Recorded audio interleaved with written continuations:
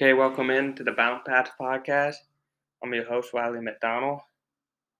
Today we're going to kind of do a quick show, a solo pod. Uh, I've been struggling to get my internet set up in my new apartment. Xfinity kept saying it would arrive tomorrow, my internet box, and that took like a week. So just stayed them saying it will arrive tomorrow, and I finally got it. So I've been kind of living off my hotspot a little bit, which have been decent, but not great. And I didn't want to try to have a guest on and get audio that would be kind of buffering in and out, and that didn't really want to put a guest through that. So we're going to record a quick pod right now. We're going to run through my top 5 MVP ballot, and then before that, I am going to talk about the Billy Donovan extension. It's pretty big news for the board are concerned, at least. Maybe not like huge league news, but for the board, I do think it's kind of interesting, especially when the news came out and how the whole thing played out. So, yeah, let's get into it.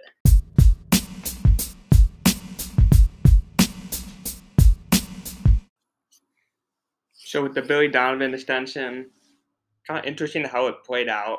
I guess it would signed and agreed to over the summer.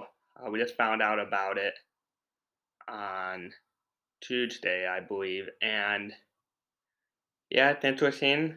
Especially it would have been kind of nice to know that Billy was pretty safe, especially through that losing streak. A lot of people are kind of already calling for a job, putting him on the hot seat.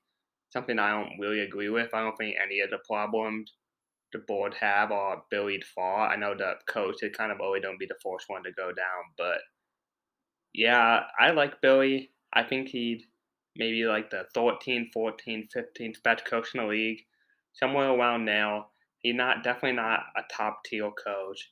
I don't think he's the guy that weighted your ceiling really. I think he weighted your floor a lot. I think some of those bad worst case scenarios he kind of takes out just because he is a really good defensive coach. That I think defensively, especially what he done with the boards for the most part, they've been a top half of the league defense.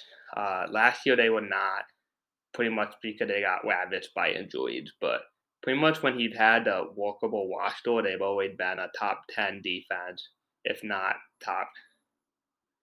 The kind of down year is kind of when they were like 12 or 13. So great defensive coach. Um, yeah, I think it makes sense. Board have always been very loyal to their coaches, very loyal to their front office, and I think they kind of respected whether you think this team is close or not to blowing it up. I think I don't think they're that close to blowing it up, but even if they do, I think it would reasonable to expect that Billy Donovan will at least be there for the first few years of kind of the rebuild. And no, he was a great college coach. I think he would be good with a young team. I think he was good with our young guys that we had that one year. We had the young team before we kind of shifted to being a veteran team. It's kind of interesting that I'm recording this after the Suns game.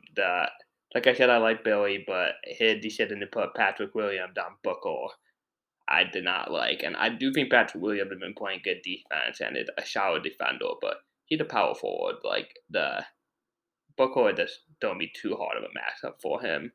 It's funny that even happened a couple of years ago that Booker lit up Patrick Williams in that game. So I think it's a little hard that I don't think we have a great matchup for Booker. I think he's a little too big for Caruso and Io. Maybe we should have put Devontae Green on him a little bit more. I would like to see that. But so yeah, it's funny because I was happy about his tension. I'm like, I should record something about how much I like Billy Donovan and that I like that he don't be the board coach long ago. But then I watched the Sun game and I'm like, I am not liking this Billy Donovan decision to put Patrick Williams on Devin Booker, and it is not going well. But yeah,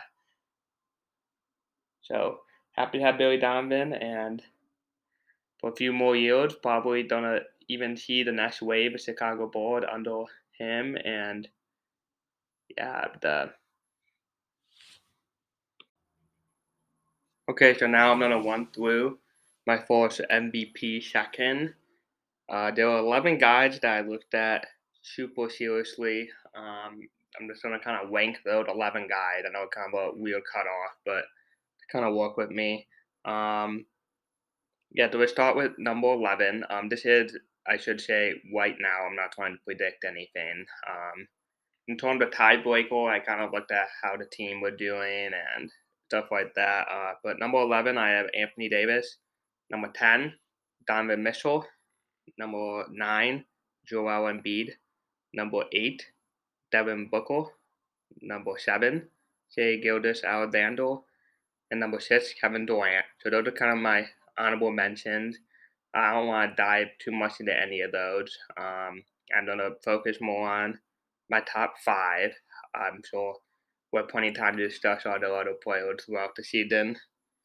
Maybe on an All NBA second or something like that. But my number 5 right now, I have Luka Doncic averaging 33.5 points, 8.8 rebound, 8.6 assists, shooting 50.5% from the field and 31.5% from three. Um, his 3-point shooting is one of the things that held him back for me. Also, I think the Mav have just not looked that great the last few weeks, so that kind of moved him down. I mean, initially, me and Steve were kind of talking that we thought it would Tatum and Luca both to the field a little bit. We were talking about that a couple of weeks ago. I think it opened up a lot more. Luca can shockingly still win it. He don't win MVP at some point. It could definitely be this year. I honestly would have no problem when someone argued he is the MVP right now. I think all 5 of the guys in my top 5 are pretty close to each other, honestly. It's only 20 games in, so a lot can change. The Mavs are 10 and 10, so like I said, they kind of slipped off a little bit. So the big things I want to see from Luca in general, and I'd like to see him shoot the three ball a little better. Especially with the amount he takes, but his defense has been decent. Yeah, and the Mavs don't go far. He takes some, so he definitely got to be in the top 5. I think. Number 4, sorry, Steve. I have Giannis right now. I think you might want him a little higher, but he averaging 31.3 points per game, 11.5 rebound, 5.5 assists, shooting 53.3% from the field. I didn't even write down the 3-point percent. It doesn't really matter. But his offense has not been as good as I would like have liked it, honestly. I think he's a worthy kind of fifth, fourth spot guy. I don't think, like I said, I think anyone can win it. Yannick can certainly still win this award, but I don't think he's been that good at the top 3 guys. And yeah, he does. Defensively, he's the best player that we don't talk about today at all. But he's awesome.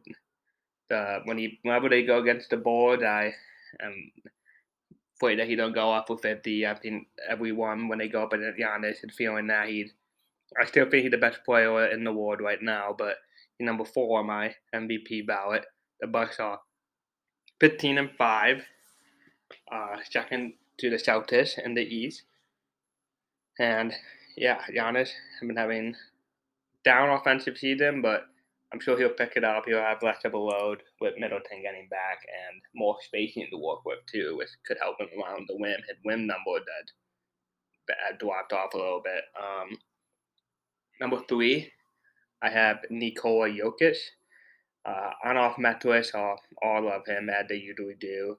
He's averaging 22.7 points per game, 9.8 rebound, 8.9 assists. He's shooting 62.9% from the field. Wow. Only 32.4% on three. That's similar to Luca. I would like to see Jokic become a more consistent 3-point shooter. A lot of people, when we talk about what can Jokic really improve on, for me, it's the 3-point shooting. I think that's the one area of the game outside of defense, obviously, that could take his game to the next level. His playmaking had always been absurd.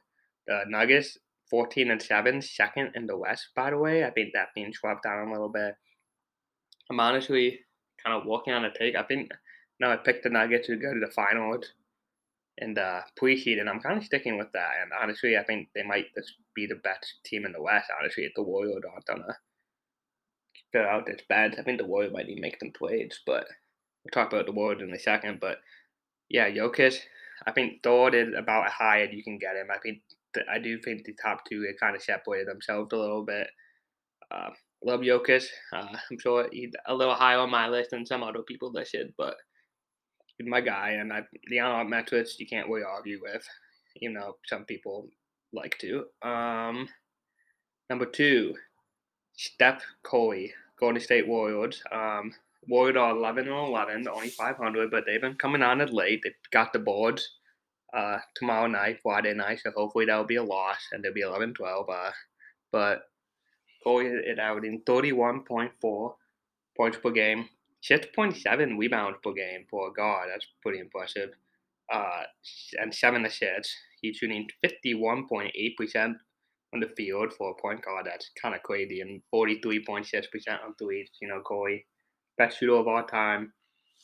And I think Corey had a case to be number one. I think honestly, I think had, with the start of the season, he'd formed himself up for me at a top three player in the world. And I think he should always probably have been now hit Giannis, Jokic, and Corey for me.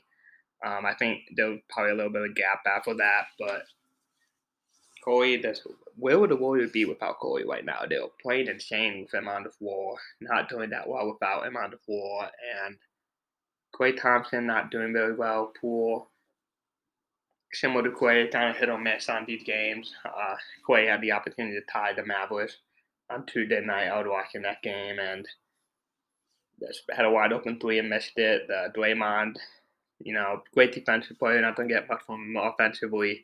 The Warriors have maybe one of the worst bench in the league, and Corey did kind of the duct tape and spit, I guess, to kind of keeping this thing together. I think it kind of crazy that they're 500 right now. They really turned it around. I think there's a chance that they could go on a real run.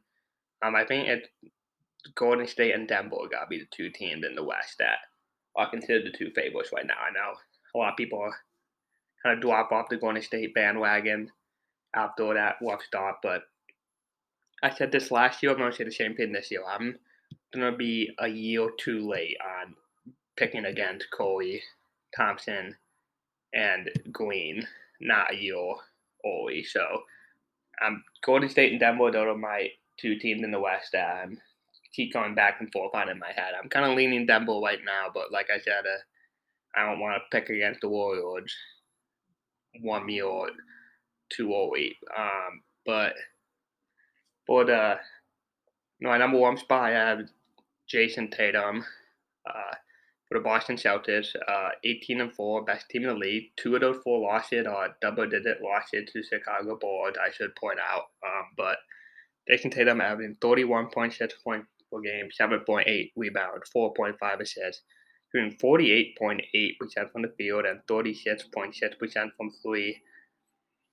He was kind of struggling from three a little bit. Hit a hot game last night. I believe he had 49. Helped knock that up to 36.6 with pretty solid. He just looks a lot more fluid this year than he had in the past. Much more kind of like how PG is very fluid, Paul George. I think Tatum had always looked a little like iffy with his handle sometimes. I think his handle it must improve. He doesn't turn the ball over a lot, and that's a big thing. Big thing for Tatum is he need to keep that up. He's probably the best defender not named Giannis that is really in this conversation, which should matter. And on the best team, it would really my big tiebreaker right now. I know I don't. I By the end of the season, I'm not going to care much about team record, but I'm splitting hairs with him and Corey. Tatum team had won 7 more games, so that's especially early in the season. That's a pretty bit different. That's a lot bigger than 2 or 3 wins at the end of the season, like it was with Jokic and Giannis last year, for example. So, yeah, so that's my top 11 a little bit. And again, I apologize for the weird number, but that's the 11 guy that was taking the most seriously. Just to run through it real quick. AD 11, Donovan Mitchell 10, Joel Embiid 9, Devin Booker 8, Shai Gilgeous-Alexander 7, got KD at 6, Luka at 5, Giannis at 4, Jokic at 3, Corey at 2, and Jason Tatum in my MVP at my fourth ever Bounce Pass podcast MVP second. So Jason Tatum, you probably don't care, but congratulations. And yeah, I'll be and look forward to do this again in a few weeks. Maybe I'll have a guest on to do it with me next time. But then the puppet internet situation, so no solo pod. So next week I might have the first ever three-person conversation. I have two great guests lined up. So that's going to tease you guys with that. And thank you for listening to the Bounce Pass podcast.